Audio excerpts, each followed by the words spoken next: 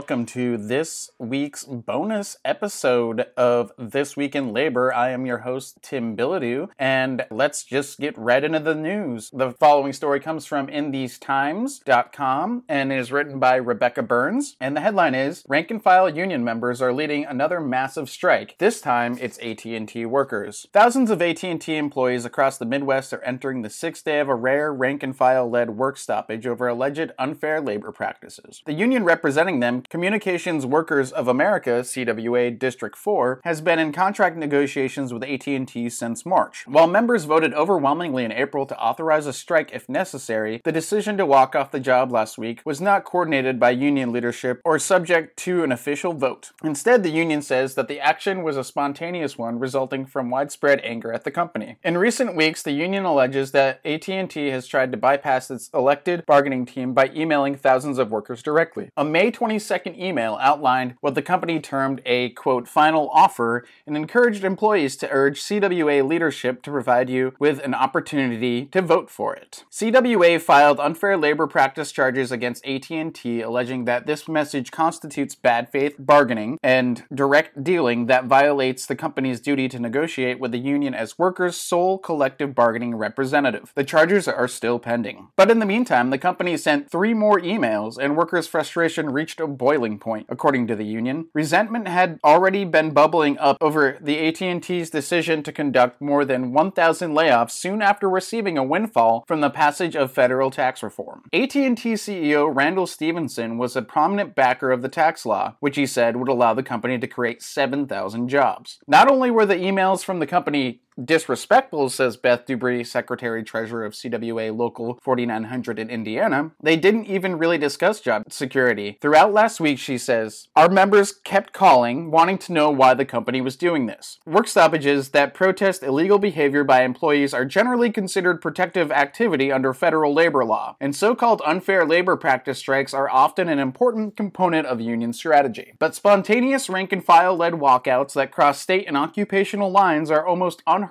of in recent years. CWA District 4 represents some 9,500 AT&T technicians, call center representatives, and other personnel across Illinois, Indiana, Michigan, Ohio, and Wisconsin. Thousands of workers in every state eventually took part, but the walkout started in Indiana. In these times, spoke to several local elected officials and members about how the strike picked up momentum. Early Thursday morning, one group of technicians in Local 4900 decided that they had had enough and walked off the job before their 7 a.m. shift, according to Dupree. Thanks to a group text chat, the entire local knew about it by 7:30, she says. Most workers' shifts started at 8 a.m., and by that time, no one went to work. It was amazing how fast it spread, said Dupree. There wasn't even a hesitation. Word traveled quickly to other states with the aid of a closed Facebook group to coordinate mobilization across the district. Jim Simons, Executive Vice President of Michigan CWA Local 4009 and a 28-year AT&T employee, said that he began receiving calls with news of the Indiana walk at 8 a.m. The next thing I know, all of Ohio is out, he says. At 1 p.m., I got the call that 2 of our garages had walked out. Soon after, most of the locals, more than 800 members, joined in. Simons says that workers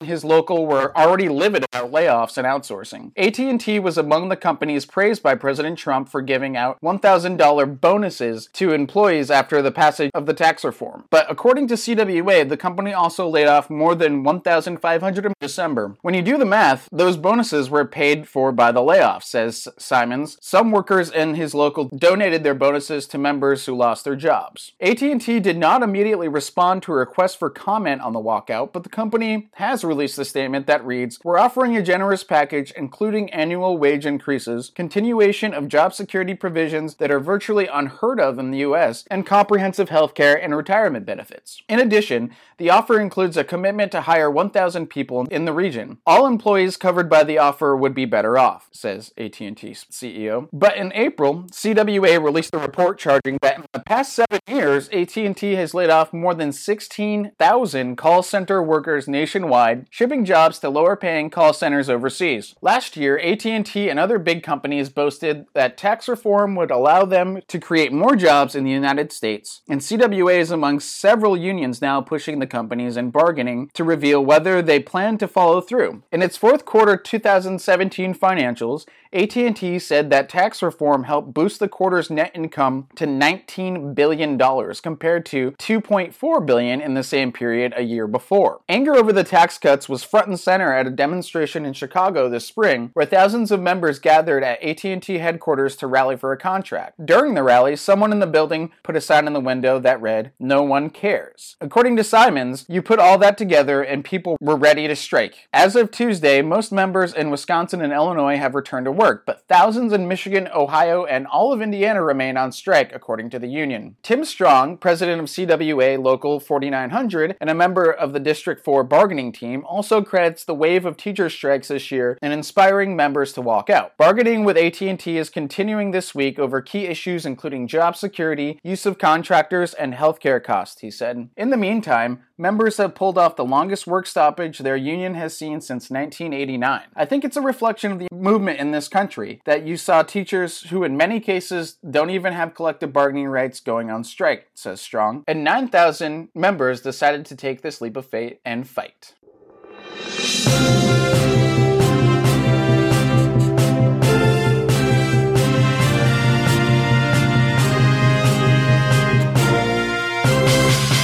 Next segment is from Reuters.com and is written by Salvador Rodriguez. The article is titled, "Worker Testifies That Tesla Stopped Him from Organizing Union." A Tesla Incorporated employee organizing a union was asked by a supervisor and company security guards to leave the factory after handing out pro-union flyers. The worker said at an NLRB hearing on Monday over whether Tesla had violated federal safeguards for employee activity. The NLRB General Counsel brought the case before a board administrative law judge after receiving complaints from 3 Tesla workers and the United Automobile Aerospace and Agricultural Implement Workers of America, otherwise known as UAW. If Tesla loses, the company could be required to notify its employees that it was found to be committing unfair labor practices, a victory for union organizers. The case comes as Tesla has struggled to ramp up production of the Model 3, a sedan intended for volume production that is key to the company achieving long-term profitability. Idris Rodriguez-Ritchie, an attorney for the NLRB, said Tesla asked workers to sign confidentiality agreements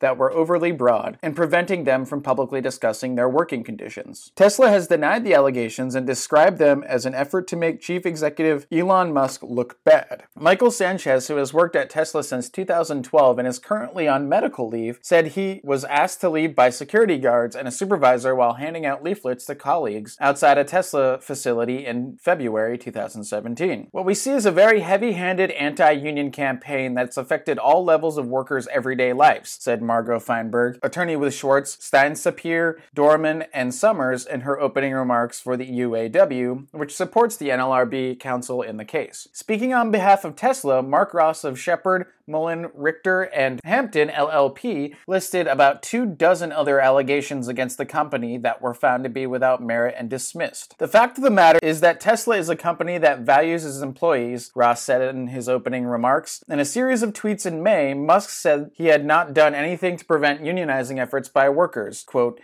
"Nothing stopping Tesla team at our car plant from voting union, could do so tomorrow if they wanted," end quote, Musk tweeted on May 20th. Hearings for the case are scheduled to continue through Thursday and resume in late September. Judge Amita Tracy is expected to deliver her judgment sometime after that.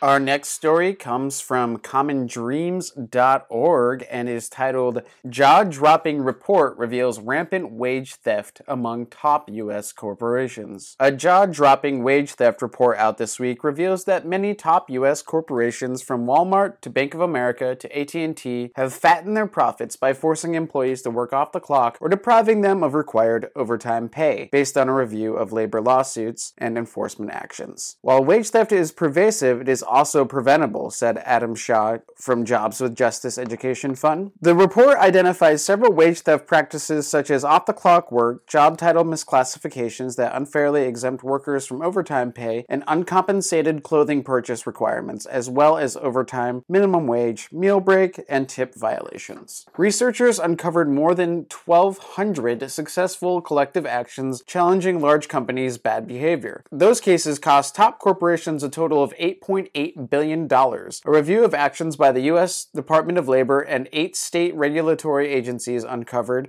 another 4,220 cases against major corporations, which produced $9.2 billion in penalties. Our findings make it clear that wage theft goes far beyond sweatshops, fast food outlets, and retailers. It is built into the business model of a substantial portion of corporate America, said Good Jobs First research director Philip Matera, the report's lead author. The employers who paid the most penalties for wage theft violations range from retailers to banks to insurance and telecommunications companies, the report highlights. Among the dozen most penalized corporations, Walmart, with $1.4 billion in total settlements and fines, is the only retailer. Second is FedEx, with $502 million. Half of the top dozen are banks and insurance companies, including Bank of America, $381 million, Wells Fargo, $205 million, JP Morgan Chase, $160 million, and State Farm Insurance, $140 million. The top 25 also include prominent companies in sectors not typically associated with wage theft, including telecommunications, AT&T, information technology, Microsoft and Oracle,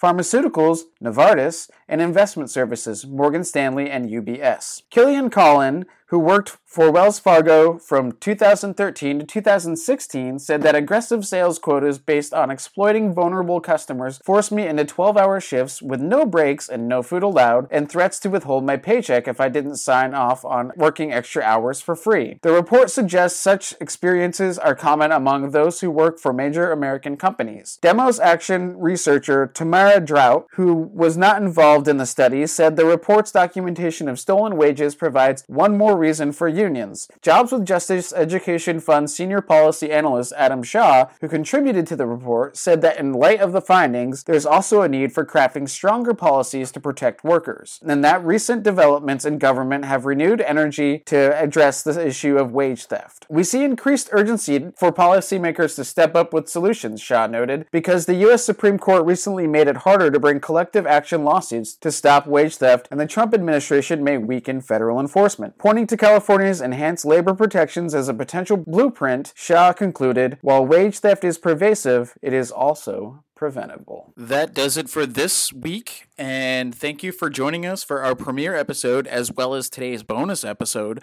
of This Week in Labor. We'll be back next Tuesday for another installment, so take care, thank you for listening, and you'll be able to find us on Stitcher, iTunes, and SoundCloud by next week. Also, check out our website, www.thisweekinlabor.wordpress.com. Until next week, in solidarity, this has been Tim Bilodeau for This Week in Labor.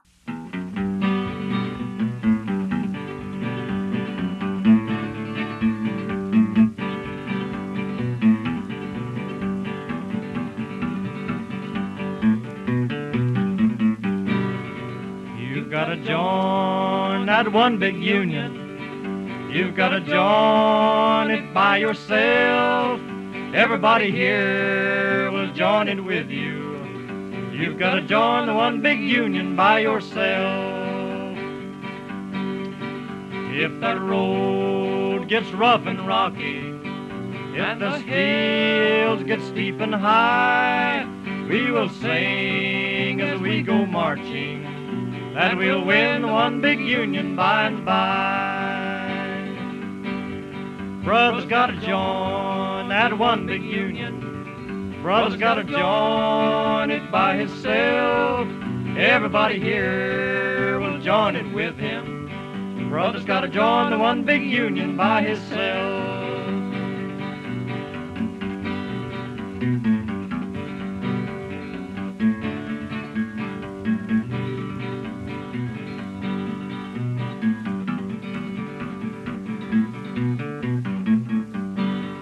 Sister's got to join that one big union. Sister's got to join it by herself. Everybody here will join it with her. Sister gotta join the one big union by herself. Everybody gotta join that one big union. Everybody's gotta join it by themselves. Everybody here will join it with them. Yes, they will. Everybody join the one big union by themselves.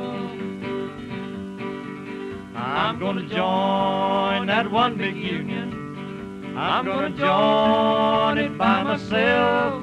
Don't want nobody to join it for me. I'm gonna join the one big union by myself. I'm gonna join that one big union, yes I am. I'm gonna join it by myself. Don't want nobody to join it for me. I'm gonna join the one big union by myself.